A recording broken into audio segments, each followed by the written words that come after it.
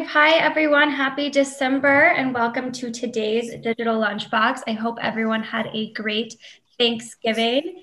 Today, we're going to be discussing creating actionable insights from your marketing data. So I am joined by Seth, Tyler, and Josh, and we're just going to start plowing through these questions. So first things first, Tyler, I'm going to start with you. We have clients that come to us all the time and they're either lacking quality marketing data or they're drowning in it. And all of them eventually ask how to make sense of all of this data. So where should they begin? Yeah, so the place that we like to start is establishing KPIs. With any of our engagements, that's where we begin. We have a KPI document that maps out broad strategy, but then dives into usually 3 to 4 separate focus areas that allow us to identify macro and micro conversions across the site that we know are really driving value for the business or the organization.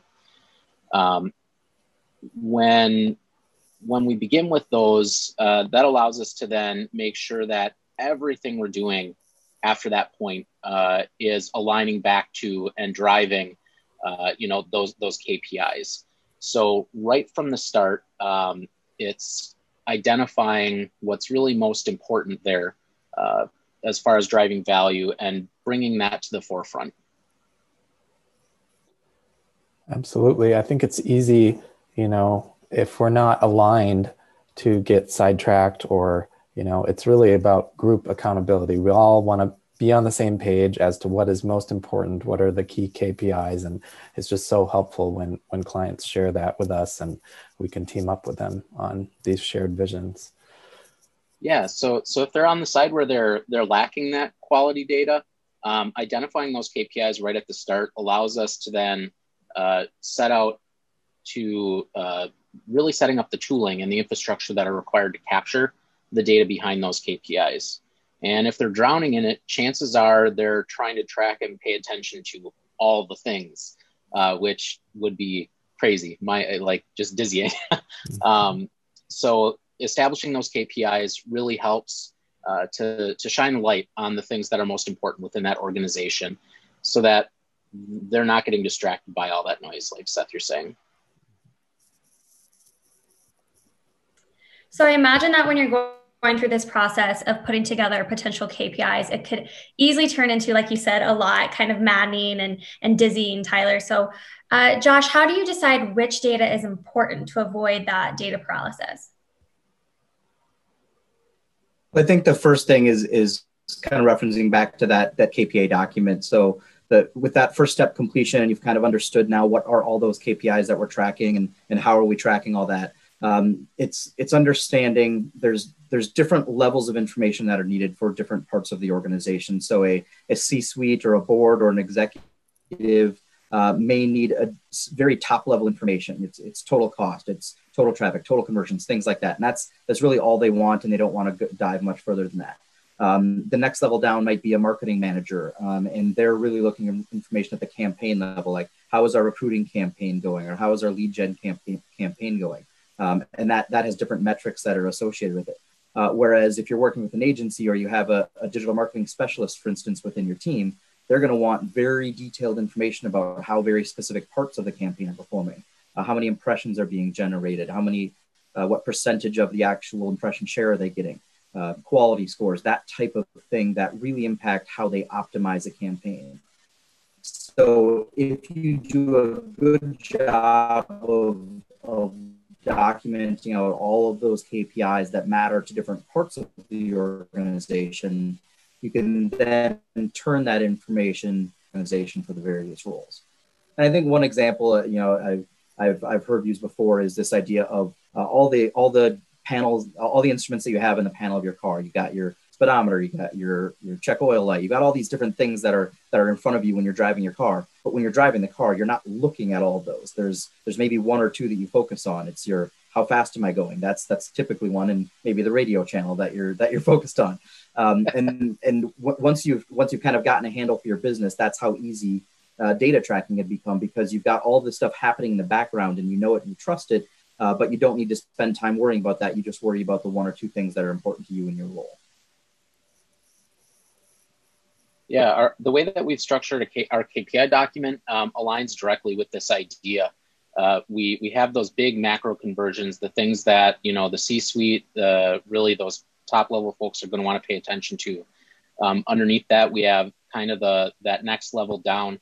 And below that, we identify all kinds of diagnostic metrics, what we call them, that allow us to really dive in and have kind of some reports and things already preset, so that if, say, our speedometer gauge, we're pressing it to the floor, but we're only going 40 miles an hour, we know right which reports we can dive down into to help us diagnose that issue, and then, you know, pull some actionable insights from that diagnostic level. So after you get the KPIs kind of identified and prioritized, what would be next, Tyler? Yeah, so within all of these different KPIs, most of the time we're going to have different segments that we're wanting to look at within each of these key metrics. And so what we do with our clients is we set to identifying, getting all of those potential segments, whether that's by customer type or you know, your profiles or region, maybe even device types, especially when we're looking at e-commerce. That can have a big impact on you know, time on site and conversion rates. So getting all those potential segments out on the board, and then from there prioritizing. Again, what's going to be most important, and aligning those with each of those layers that we've talked about. So what are the segments that C-suite's going to care about the most, and that they need to really have eyes on, and just kind of work our way down there.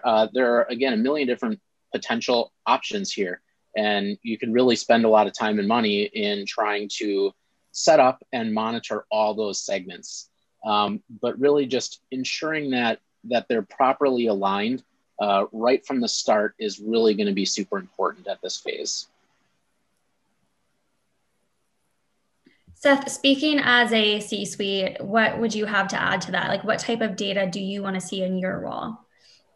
Yeah, so of course, I'm a technical marketing person, so I understand. I want to see actually all of it, but a lot of C-suite folks are not. You know, CEOs especially they just want to see the revenue numbers and what's going to make my revenue go up.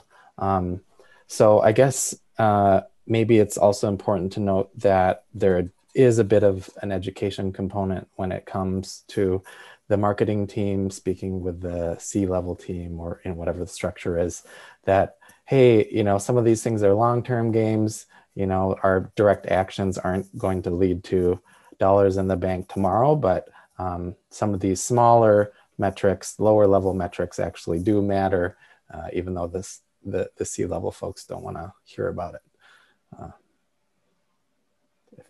Hopefully that's helpful. Yeah, absolutely. So there's still a lot of data to sort through. Josh, do you kind of have maybe any recommendations on how to best visualize or display this marketing data? Yeah, there's it really depends on the marketing, the tech stack that the client is using or the company is using. They might have some different tools. One that I'm personally a big fan of and we use quite a bit here at O8 is a tool called Google Data Studio. And there's a couple of reasons I'm a fan of it. One, it's got a lot of people using it, and so there's a lot of crowdsourcing of information and templates and things like that that go into it. But also it's a Google product, so it integrates very well with a lot of the big advertising tools that companies might be using. And so finding a place to take all this information and dump it into one place, so that whether they're the implementation person, marketing director, or the C-suite, you can have all that information in one place. And in fact, I think kind of piggybacking on what Seth was saying, we've had certainly lots of examples in the past where there is a C-suite or an executive board member that wants to be able to click, to double click, to triple click on data and go deeper. And a tool like Data Studio allows you to have various different pages within a dashboard report where you can go from an executive level scorecard with just a few metrics to another page where it's talking about more campaign related information, and then triple click down into another page where it's talking about those very specific optimization level type of data points. So Using a tool like Data Studio is one that I certainly highly recommend, that we use for a lot of our clients. And it really allows you the ability to customize exactly what you want to see or what that role wants to see within the organization. With cool visualizations, you can do campaigns over time. You can pull in information from things like Facebook advertising and Google ads and email campaigns, all that into one spot, so that you have it all there to look at and consume. Yeah, and another factor with Google Data Studio, and really any kind of similar platform, is going to be the fact that it allows you to get those live dashboards versus some of the more scheduled reports that execs may expect. You can set it up to do both, to serve both of those needs. And again, you can really target. So if you only want your C-suite or your board to get their bi-weekly or quarterly update, you can just set it up to send that specific page to those folks on a regular basis. But that live dashboard then allows us to, again, with kind of one tool and one data pool, target those visualizations to the different sets of needs. So for example, when we're thinking about like board updates, what's going to be most actionable there at the board level? Well, we want to be looking at, some broader trends, usually quarterly. And so we'll set up, some visualizations that are going to show, especially when we're talking about newer acquisitions within, say, a larger set of firms. They're really looking at growing new users, new site traffic, things like that. And so we're going to set up that quarterly dashboard for the board members to show that attraction trend.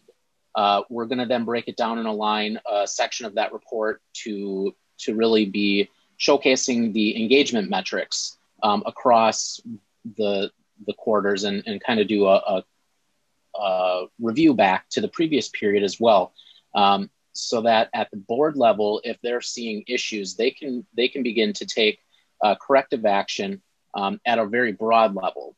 But when we zoom down to, say, that implementation level, we want to see this really beautiful chart that's going to show across the months some of these monthly sessions by channel, which is really going to help to showcase what efforts are working at a high level and what that mix is in the larger scheme of things.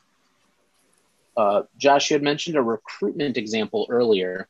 And so when we're thinking about that recruitment team and the team who's not only receiving those potential applications, but also then driving the ads behind those efforts, we're going to want to provide a much more granular level where we're talking about not only individual joiner, this is perfect, thanks. Individual key micro conversions on that application path around clicking that join our team or around viewing broad scale the career page. Those are going to help us to show at each step of the funnel how things are going, identify any potential red flags there, and translate that using those diagnostic metrics into direct actionable insights. If we see, for instance, that we've got an average time on page that's dropping pretty significantly from the past month, we want to take a look back and say, what changed? It seems like our traffic is up, but our time on page is down. So do we have a mismatch in the traffic that we're sending? Or did we potentially, say, drop a video or something from this landing page that's causing a decrease in the time on page? So that's where these diagnostic metrics really come in clutch to translating all of this data into actionable insights that we can then send to our dev team, send to our content team to make those improvements to help see a lift over the next reporting period. Okay, so looking at those dashboards, Seth, it looks like there might be some danger to sharing these dashboards or reports without any context. So when certain people are looking at them, obviously context is key. Can you walk us through that? Yeah. So you know, for example, a common example that gets used is the site-wide bounce rate. You know, it might not be a helpful metric for everyone to look at. It could be, you know, you've got irrelevant traffic or, you know, something, but it not necessarily a clear sign of a problem, or not a helpful sign of a problem with the website itself. So, you know, you want to align the data with proper, you know, titles and, you know, ideally what we're getting to is a narrative. Like every data story or report should have some sort of narrative behind it. If you are the person that can tell the narrative and you can read that for yourself, great. But just willy-nilly sharing dashboards around the company without context and without a proper narrative leads people to have cognitive models of things that don't represent reality, right? So it's easy to take a data point and not understand it, whereas our brains are designed to process stories. So having that context, that narrative behind the data and the dashboards is really important. And that might involve just taking this dashboard, if you're presenting it to someone else, screenshotting, putting in some text, or having a meeting about it, whatever is useful for your organization. And then of course, at the micro level, there's, you know, what is underlying this data, the user journey, specific page goals, et cetera. And that can all be discussed in the narrative. Yeah, I guess that's all I have to say on that.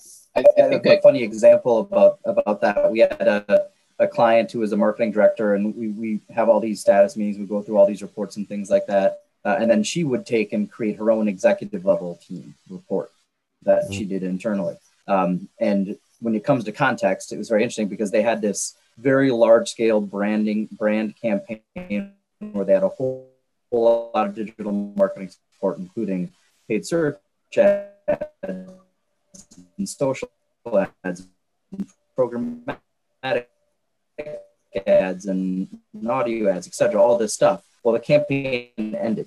And so the next month, all their numbers dropped pretty drastically, and she did not include that to her board. And so she got some very panicky messages back from the C-suite that caused her a lot of stress, and basically took up a half a day because she simply didn't say, hey, this campaign ended, so you're going to see this happening in this next month's report. So context is definitely key.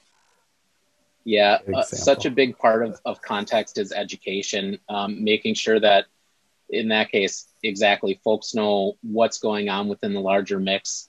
And even especially when we're talking about sending these reports up, very often do we need this down, but often up, especially when we're talking about like boards, for instance, just educating them on what a bounce rate is and in what context it's appropriate to look at the bounce rate can be really, really important context when looking at these dashboards and reports. So that's such a bummer, Josh. Yeah. So Seth, you mentioned making things useful for your organization. So how would you, or how do you operationalize sort of data analysis and making sure that you're creating a reliable feedback loop into business processes? Yeah. So here at O8, we have weekly marketing and strategy meetings, including a growth meeting, which is focused on just learning from more recent or short-term data. And I think one of the important things is, okay, it's not effective to take a whole meeting and review the dashboard together, right? We want to have a subset of people, or maybe the team, review it beforehand and just use the meeting time to review key takeaways, like changes in the narrative, changes in the story from the data, and discuss learnings from that. And so how do we learn and grow from that? So then we also have a weekly traction meeting, which is an organizational operating system, essentially. And we have a scorecard that we track metrics for that. And also we'll raise issues surrounding the data. You know, maybe it's, okay, we want to work on SEO because over the last month we saw this trend, or maybe at the quarterly traction meeting, we want to make a theme about social, or whatever it is that aligns with where the data have been and where we want to see them going. So making sure you have that cadence that is focused around learnings from the data, around the narrative, rather than, of course, having everyone look at the data all together.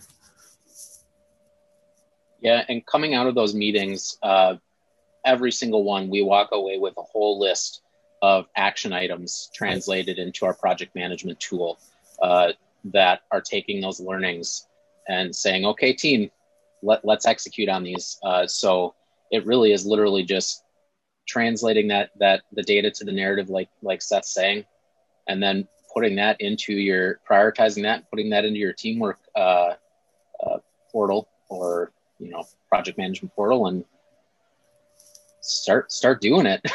That's right. Exactly. Josh, do you have anything to add, or anybody else with any final thoughts?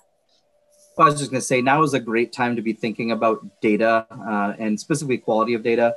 As you're going into the next year, you're going to be, all of 2020, you're going to be doing year-to-date reports. And then in 2021, thankfully 2020 is almost over. And then in 2022, you're going to be looking back at 2021 and comparing. And so if your January data isn't right, you're going to have an asterisk next to that for a long time. So December is a great time to think about getting everything in order, get your KPIs solidified.